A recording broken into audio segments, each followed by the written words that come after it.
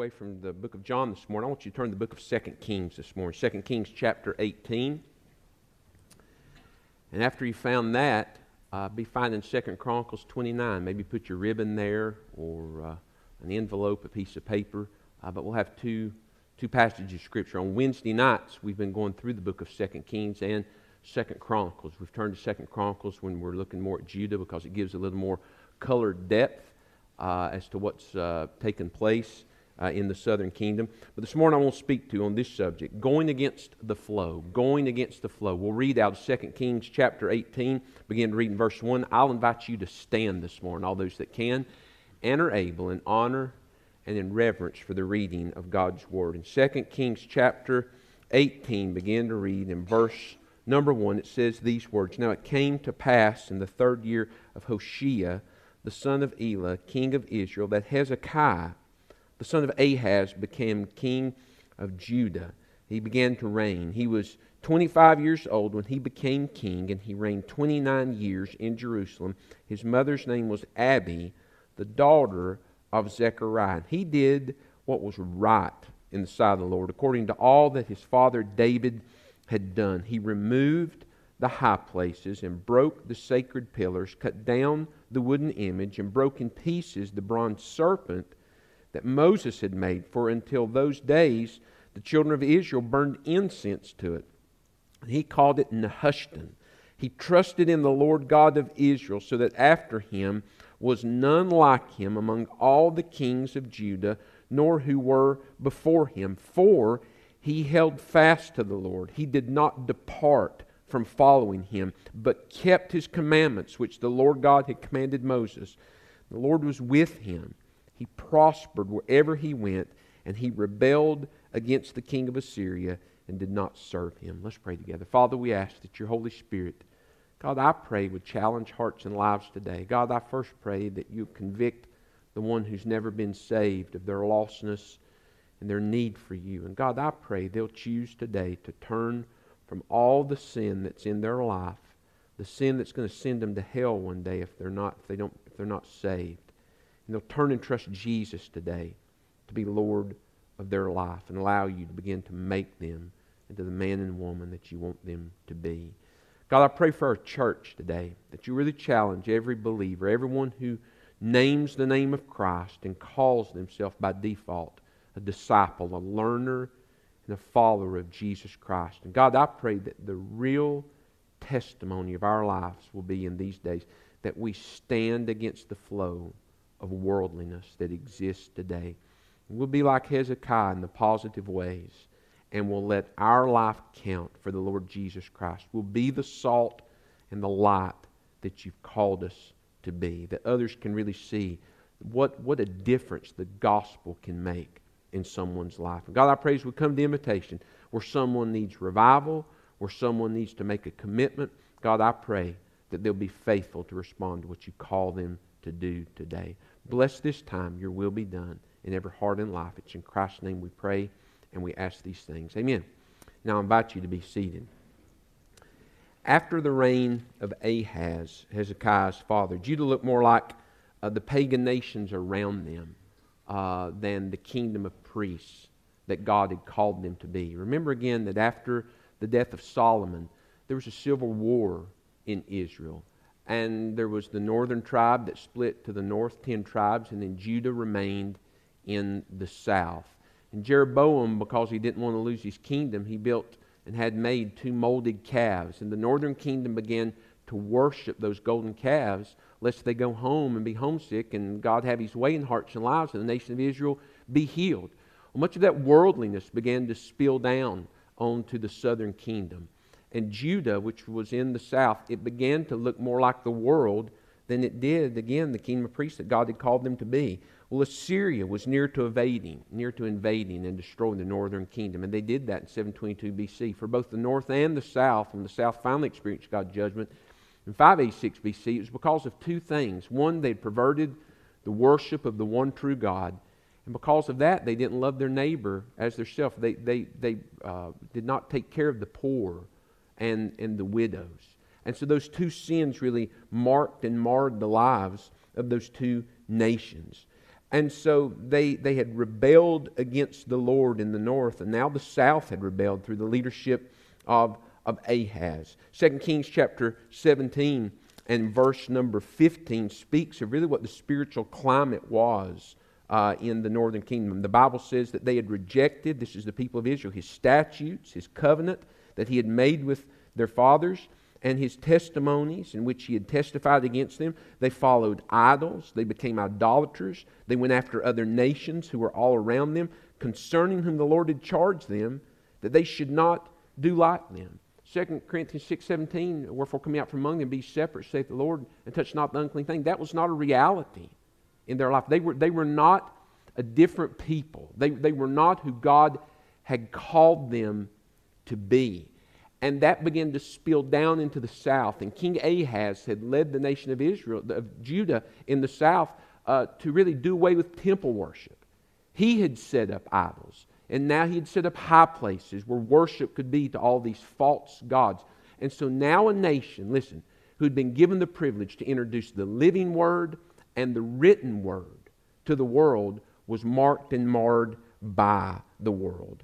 And so in the midst of all this rebellion, God raised up a man. His name is Hezekiah. He was one of the greatest kings that Judah ever had. And even though his dad, Ahaz, was a wicked no account, and he didn't let that corrupt upbringing mark and mar his life. He chose to grab hold of the Lord and to grab hold of His Word. The Bible says in verse number 3 of our text, in 2 Kings 18, that he did what was right in the sight of the Lord according to all that his father David had done. He didn't let the negative training, Proverbs 22 and verse 6, that he had experienced mark his life. He chose to cling unto positive examples that he had seen in the lives of others. And so the life of David motivated Hezekiah to stand against the flow of apathy and the flow of indifference toward God and His Word. And friend, I want to challenge you this morning and just say boldly, we need that kind of man and woman in the world today. We need people who will stand up in the generation in which they live, and their lives will be different because they're in line with the Word of God. We need people like that. And if you'd be that kind of man or woman like Hezekiah was in his generation, there are 4 things that must mark your life if you're going to stand against the flow. Number 1, your life must be marked by Scripture. Your life must be marked by Scripture. Look what the Bible says again in 2 Kings chapter 18 and in verse number 3. The Bible says that this is Hezekiah. He did what was right in the sight of the Lord. Look at verse number 6. For he held fast to the Lord. He did not depart from following Him. Look, but kept His commandments which the Lord God had commanded Moses. And so he had for his life a foundation of God's Word. As he began this ministry of trying to turn the southern kingdom back to the Lord, to turn the southern kingdom back to be a people who worship the Lord in spirit and truth, to bring about a revival of people who were consecrated to the Lord, he couldn't do it apart from being an individual who was grounded and guided by the Word. And so the Word of God must be a lamp unto our feet and a light unto our path. It must be a reality. We have to know God's Word, stow God's Word, show God's Word, and then sow God's Word into the hearts and lives of others. And he did that. Look at what the Bible says in 2 Chronicles chapter 29 and in verse number 10. It's a parallel passage, but from the Levitical perspective through the inspiration of the Holy Spirit. And so it's just a different perspective of things that happen. The difference between what Luke might have seen and what John might have seen looking at the life of Christ. And so verse number 10 says that Hezekiah began to speak to the elders and to the high priests and to the Levites. And he said in verse 10, now it is in my heart to make a covenant with the Lord God of Israel, that His fierce wrath may turn away from us. And so he saw what was happening in the northern kingdom, and he was able to connect the dots. The northern kingdom couldn't. In the book of Amos, Amos chapter 4, we see Amos revealing to the northern kingdom that God had begun to judge the northern kingdom. He sent them a series of challenges that started off low in their intensity. They were just inconveniences. And God continued, because they didn't repent, to just turn up the heat, so to speak. And before it's over with, people are dying. God starts with a low whisper. You need to change direction. You need to repent. You're living in rebellion. And before it's over, God is shouting at them, I'm going to send judgment against you if you don't repent. And so they were hard-headed, they were stiff-necked, but here's the problem. They couldn't connect the dots. God had given them a series of events to tell them, you're living in rebellion, and I told you in Leviticus 26, I told you in Deuteronomy 28, what's going to happen to you if you rebel against me and your word. And because you would not listen, judgment's going to come. And in the ministry of Hoshea, it came. It came. God sent Assyria in 722 BC, and he judged them. Well, Hezekiah sees this. He's tender. He's sensitive. He sees the things that are happening in the world scene, and he's burdened. He realizes he has the opportunity. Listen, in the ministry of Ahaz, the southern kingdom was going the same direction that the northern kingdom was, away from God. They were drifting with the world. Whatever seemed, it was Book of Judges ministry. Whatever seemed right unto man, that's what they did. Everybody did what they wanted to do. And he stopped. And he says in verse number 10, it's in my heart to make a covenant with the Lord God of Israel that his fierce wrath may turn away from us. Well, where did he get that? It was from God's Word, 2 Chronicles chapter 7 and verse number 14. God had given a great promise that if the nation ever sinned, if he sent difficulty, if he sent challenges, verse number 14 says, if my people in 2 Chronicles 7 who are called by my name will humble themselves, pray, seek my face, and turn from their wicked ways, then I will hear from heaven, I will forgive their sin, and I will heal their land. He knew what to do because Scripture marked his life. He was grounded in the Word of God. Verse number 15 of 2 Chronicles chapter 29. The Bible says that the priests and the Levites now began to gather their brethren together. They sanctified themselves. They went according to the commandments of the king at the words of the Lord. This wasn't something he just came up with on his own. He says, we've got a ministry to do, and that ministry, don't miss this, it was guided and it was shaped by God's Word. Make no mistake, in a group of people, everybody had an opinion of what needed to happen. And the majority probably didn't want to do this. If they'd have taken the vote, everybody was happy, drifting in the direction that they were going. But Hezekiah was going to stand against the flow, and so he was grounded in God's Word. Verse number 25 of 2 Chronicles chapter 29. The Bible says that he returns the nation to temple worship. He stationed the Levites in the house of the Lord with cymbals, with stringed instruments, with harps, according to the commandment of David, and Gad the king's seer, and of Nathan the prophet, for thus was the commandment of the Lord by his prophets. Why did they begin temple worship again the way they did? Because that's how God had said it was supposed to be done. And so again, they just didn't get together and get a think tank or go find a local temple building or replanting expert. They just turned to the Word of God and again let it be a lamp unto their feet and a light unto their path. 2 Chronicles chapter 30 and verse number 22.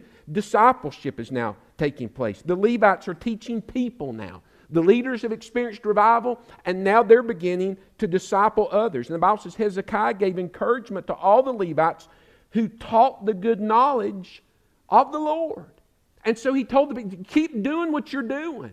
The only way change is going to come to our nation, that we're going to turn back and be the kingdom of priests that God desires that we'll be, the light into the world that He wants us to be, is when we get serious about God's Word and it's a living reality in our life. And so he stood against the flow because the Word of God was a reality in his life. 2 Chronicles chapter 31, verses 20 through 21. The Bible says, thus Hezekiah did throughout all Judah, and he did what was good and right and true before the Lord his God, and in every work that he began in the service of the house of God, in the law and in the commandment, to seek his God, he did it with all his heart, so he prospered. The reason that the southern kingdom of Judah began to turn back to the Lord, don't miss this, is because God's Word was central in their life. It was a reality. You know, Psalms 119 verses 9 through 14 says this, how can a young man cleanse his way? By taking heed according to your word. With my whole heart I have sought you. Oh, no, let me not wander from your commandments. Your word have I hidden in my heart, that I may not sin against you. Blessed are you, O Lord. Teach me your statutes. With my lips I have declared all the judgments of your mouth. I have rejoiced in the way of your testimonies as much as in all your riches. They needed revival. They needed spiritual renewal. And the path and the roadmap that told them how to experience that was in God's Word. And the reason that Hezekiah was able to stand so securely and make the impact that he did, you need to see this morning, is because Scripture was central in his life. His relationship with God, friend, was central, but it was grounded. It couldn't be separated from God's Word. And so the success and strength of your spiritual life, friend, it will not rise above your commitment to and your consumption of God's Word. You've got to be committed to the Word, but listen, you've got to be consuming God's Word. You've got to take the book. You've got to eat it. Not literally, but figuratively. It's got to become a part of your life. Listen to me, friend. What you eat, you become. And when you eat God's Word, it becomes a part of you. You eat it through your eyes. You meditate on it. You think about it, and then you obey it. And so he was a success. He was able to stand because of that. And I ask you today, will it be a reality in your life? Will you stand against the flow of the world today? Will you stand against the indifference and the apathy and let your life Christ? To do so, you must be a man or woman of the Word of God to do so. The second word that marked Hezekiah's life and must mark ours is that of separation. We must be a separated people from the world. Listen, we have to live in the world, but we're not to be of the world.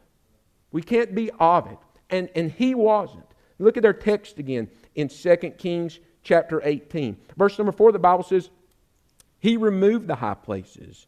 He broke the sacred pillars. He cut down the wooden image and broke in pieces the bronze serpent. Not only did he restore temple worship and restore the people back to a new beginning of following the Lord, but he removed all the things that Ahaz and others had established to help take the people away from God.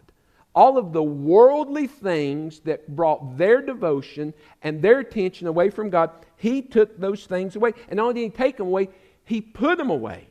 He destroyed them to where they couldn't be used again. He got rid of all the idols. Now I want to remind you, friend, listen to me this morning.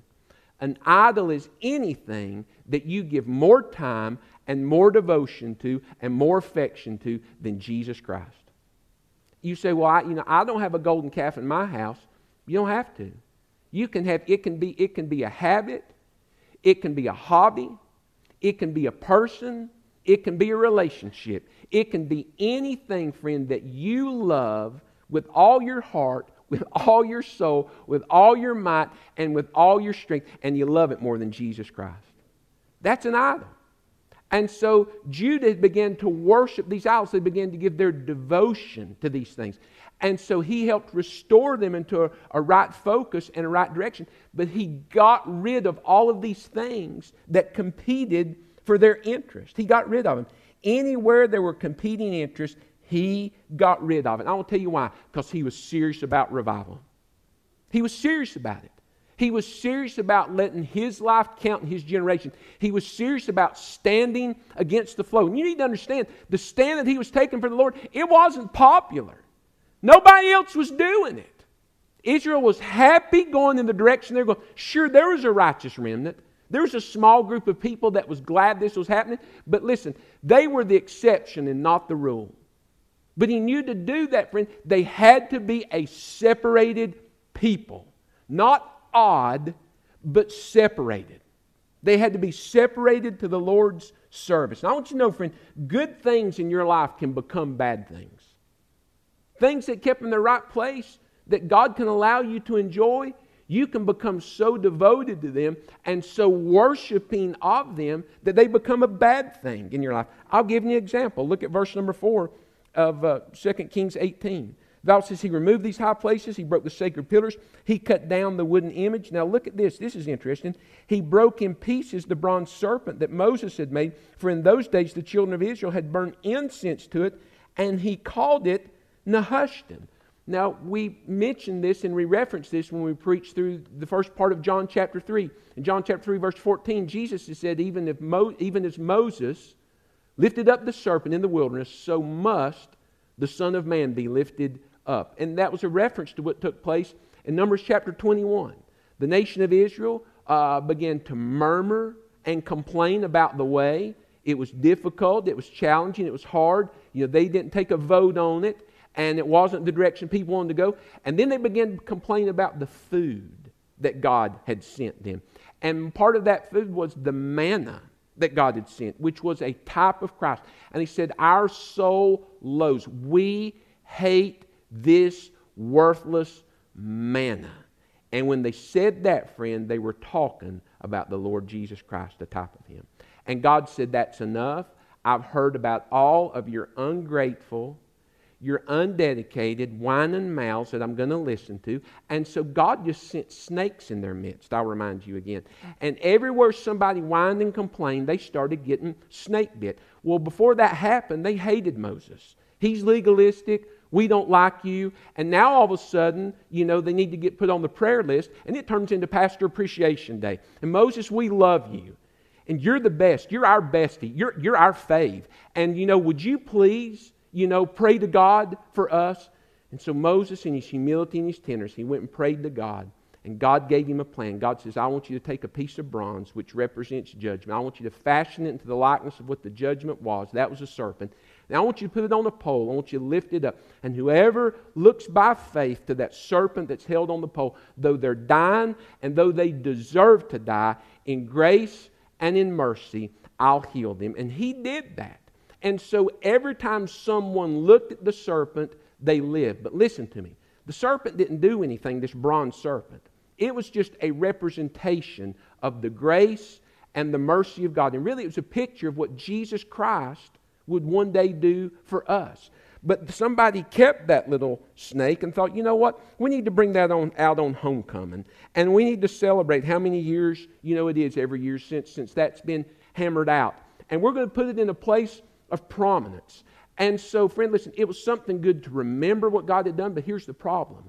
They began to worship the symbol of God's grace and mercy rather than the God who had extended His grace and mercy. It had been something good, but they began to worship it, and so it became something bad. And I'm sure not going to run through a list this morning because I'll offend somebody, and maybe you'll get offended if I leave whatever your problem is out. You're just that nutty about it. But I want you to know this, friend. There's a lot of good things in life that kept in their proper place, God will allow you to have and even bless you in the midst of having it. It may be something that you can use to reach people for Christ. But when it takes the place of Christ, it becomes an idol.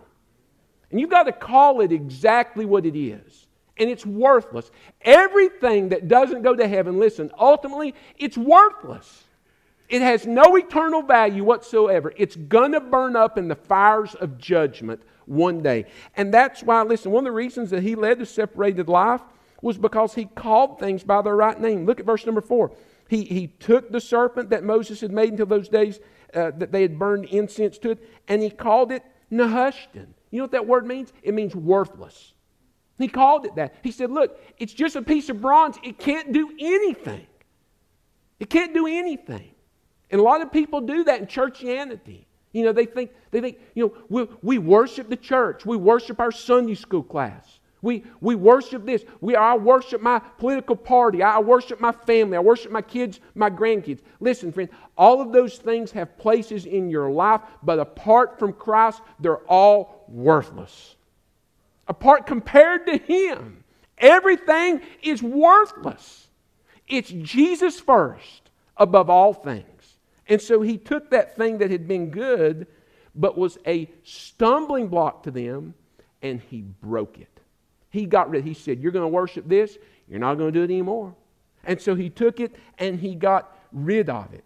And so He was serious about separation. 2 Chronicles chapter 29, verses 3 through 7. He called the people to repentance, to turn away to live separated lives. 2 Chronicles chapter 29 and verse number 16. He called the people to be cleansed.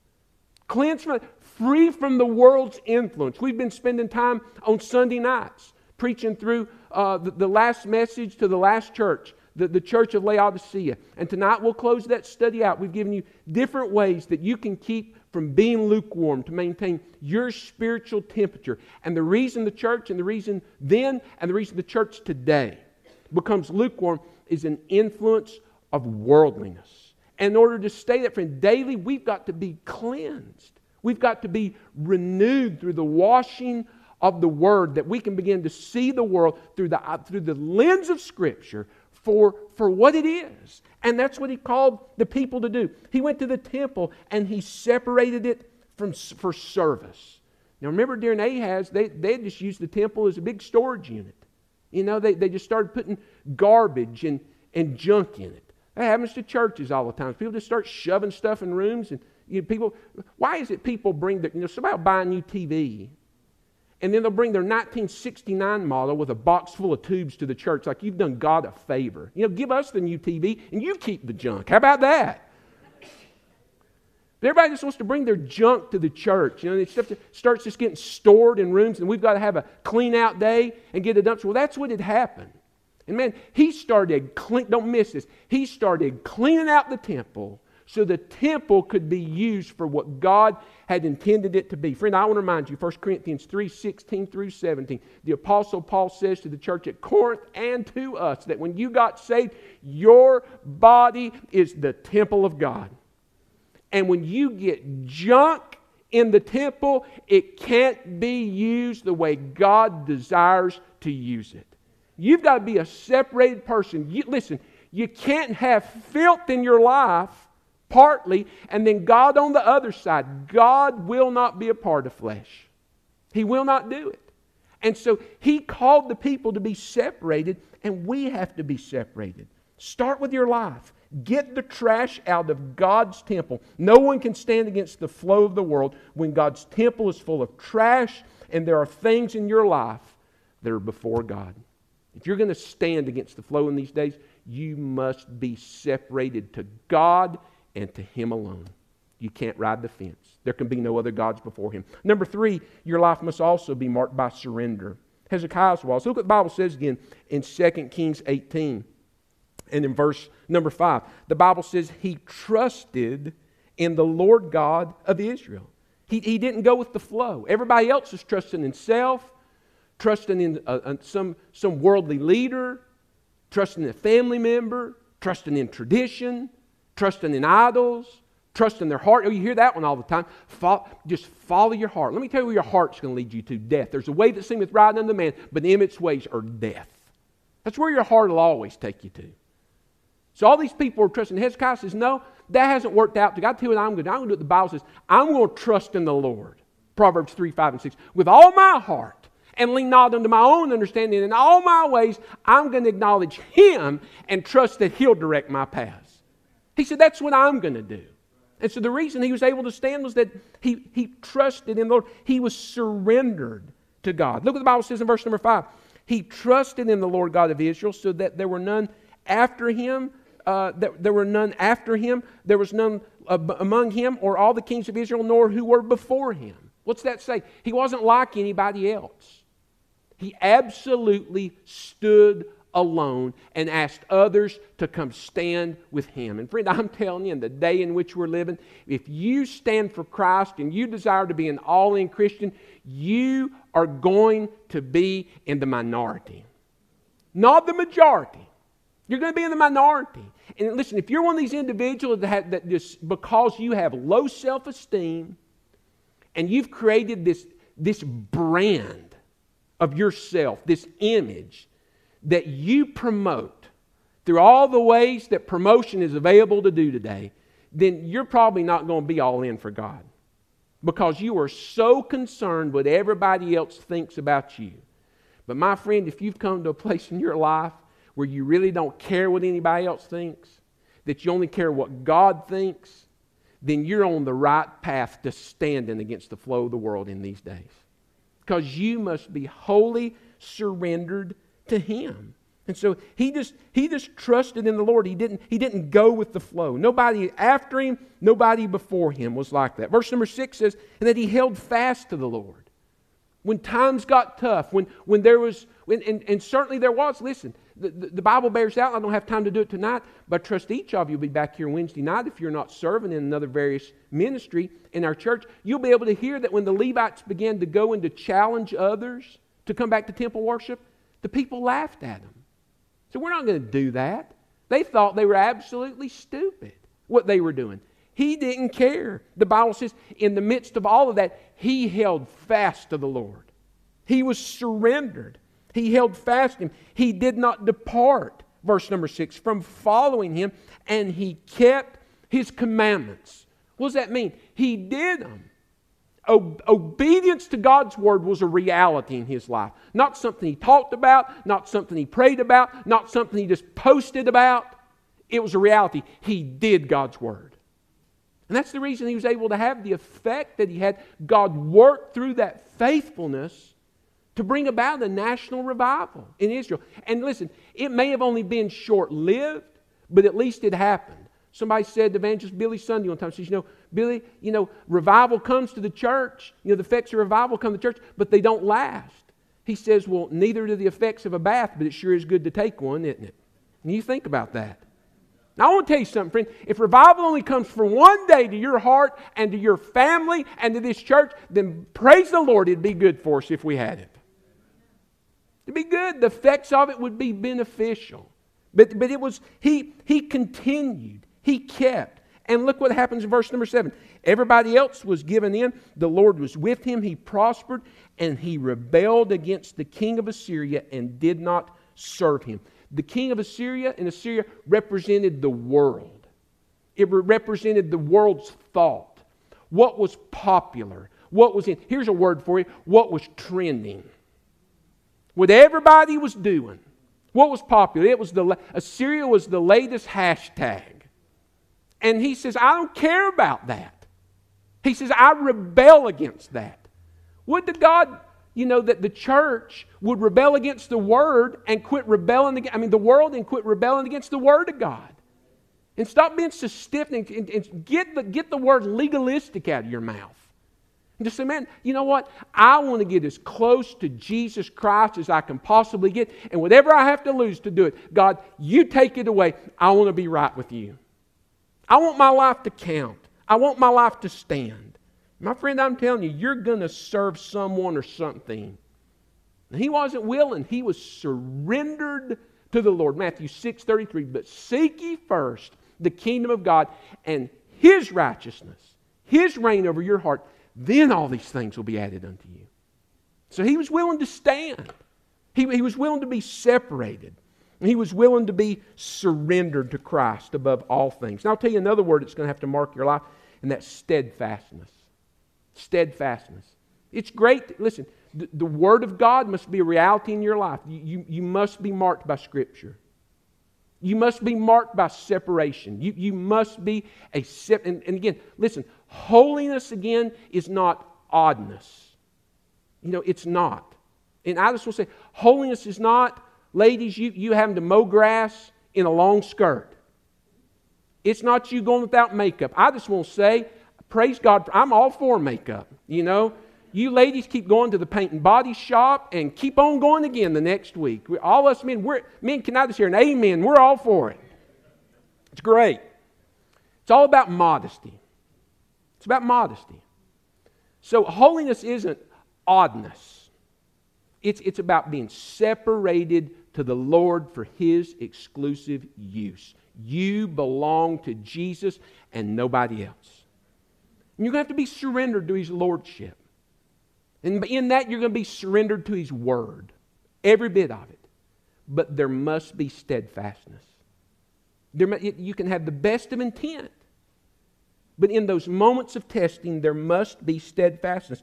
And you will be tested as a disciple. It's going to happen. James chapter 1, study we're going to start here next week in the book of James. If you're not involved in a Sunday morning Bible study class, get in one. Join one. We're going to begin a new study in the book of James. James says in James chapter 1, verse number 2, listen. He says, my brethren, count it all joy when you fall into various trials, knowing that the testing of your faith produces patience. But let patience have its perfect work, that you may be perfect and complete, lacking Nothing. And Hezekiah was going to be tested. He had boldly stood, and but he had to continue to stand.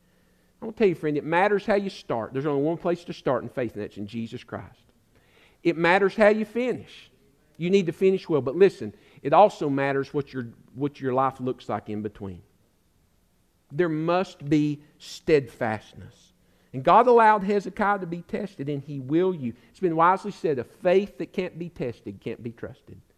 You know, if you ever go buy a new car, and they say, well, do you want to test drive it? No, I trust you. I'm sure everything is great. Where do I sign? Nobody does that.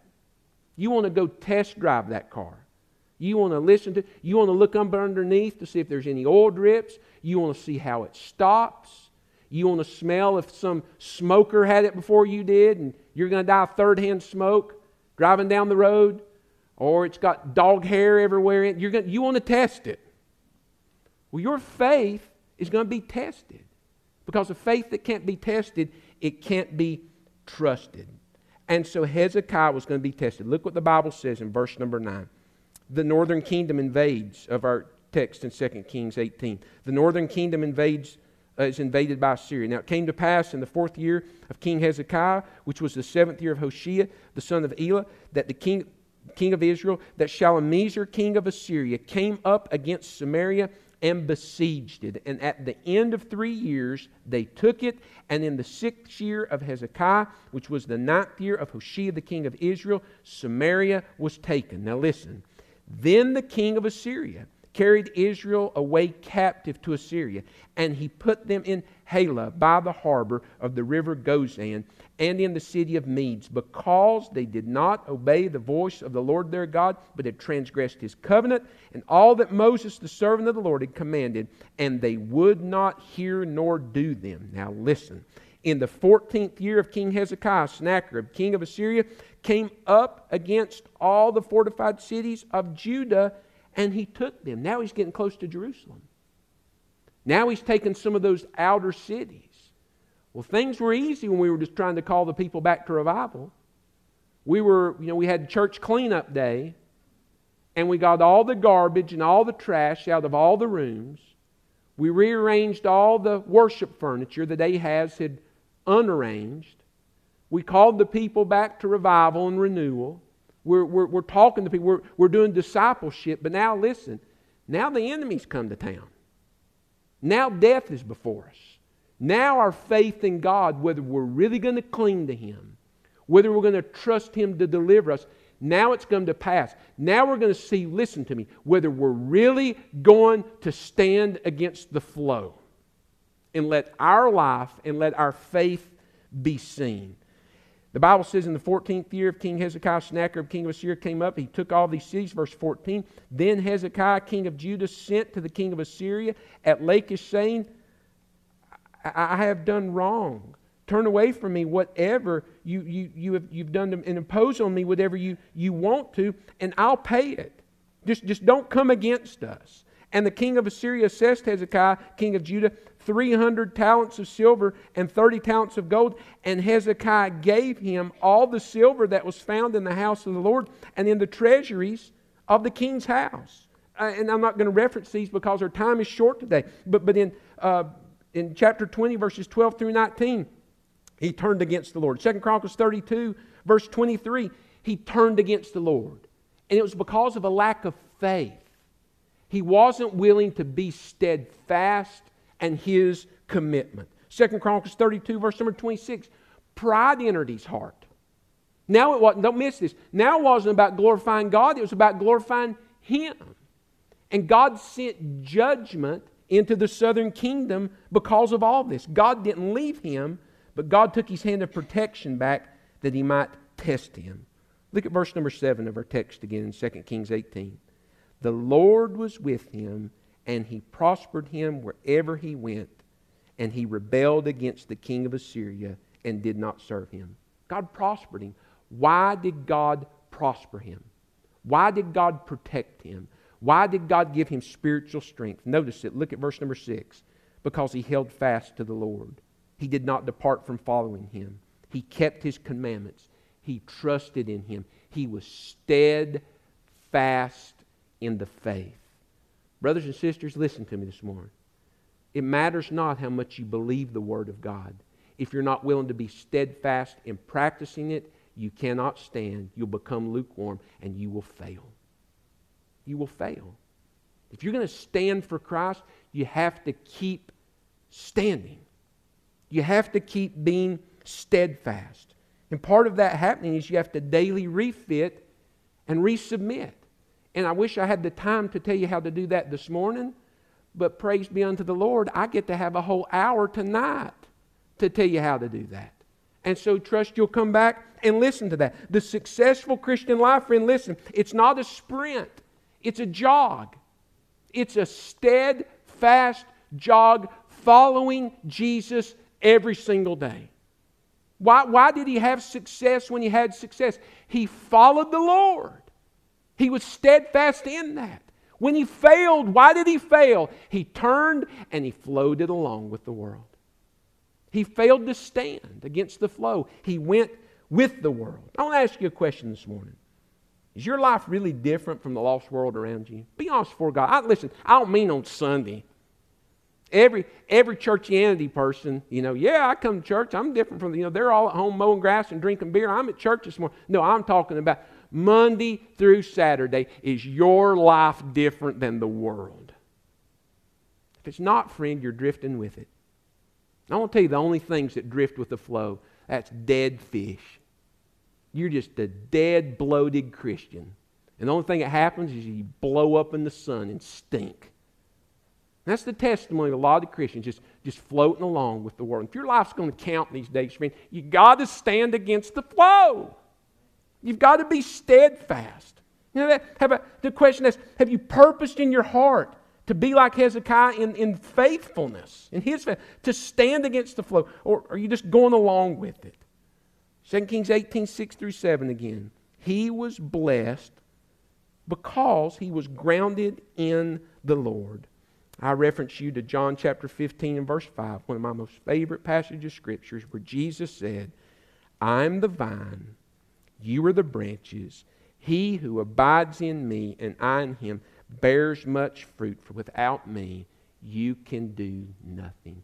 Hezekiah was a success and had the most spiritual influence when he simply abided in the Lord.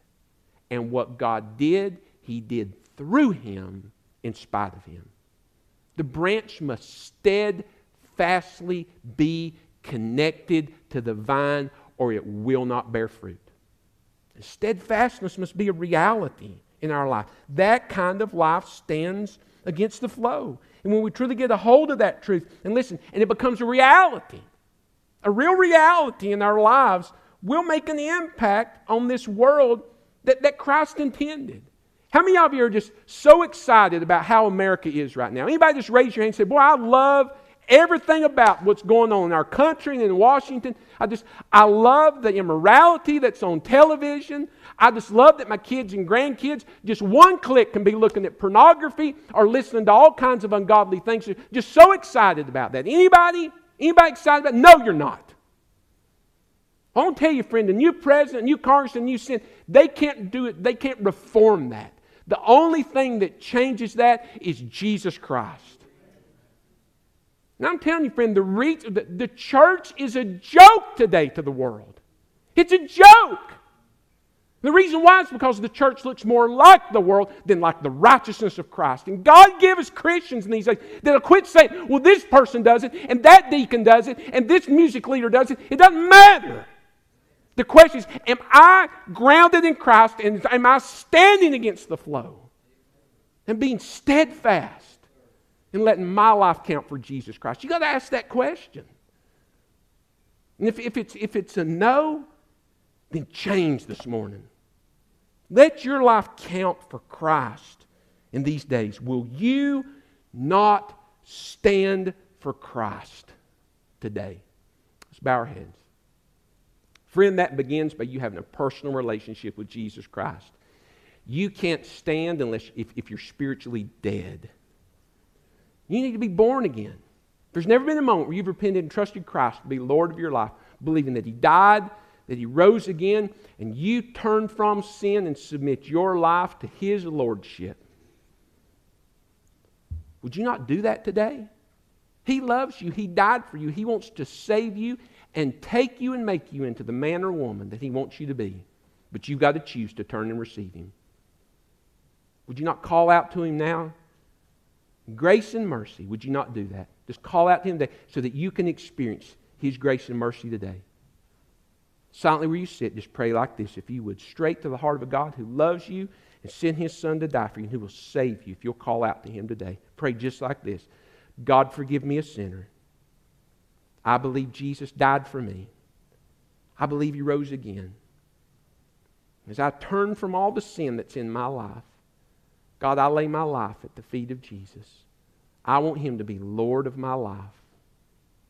Take me now, make me to the man or woman You want me to be. Help me to stand against the flow that's in the world and make my life what You'd have it be. That's my prayer. If you prayed that, I want to invite you to make your way forward.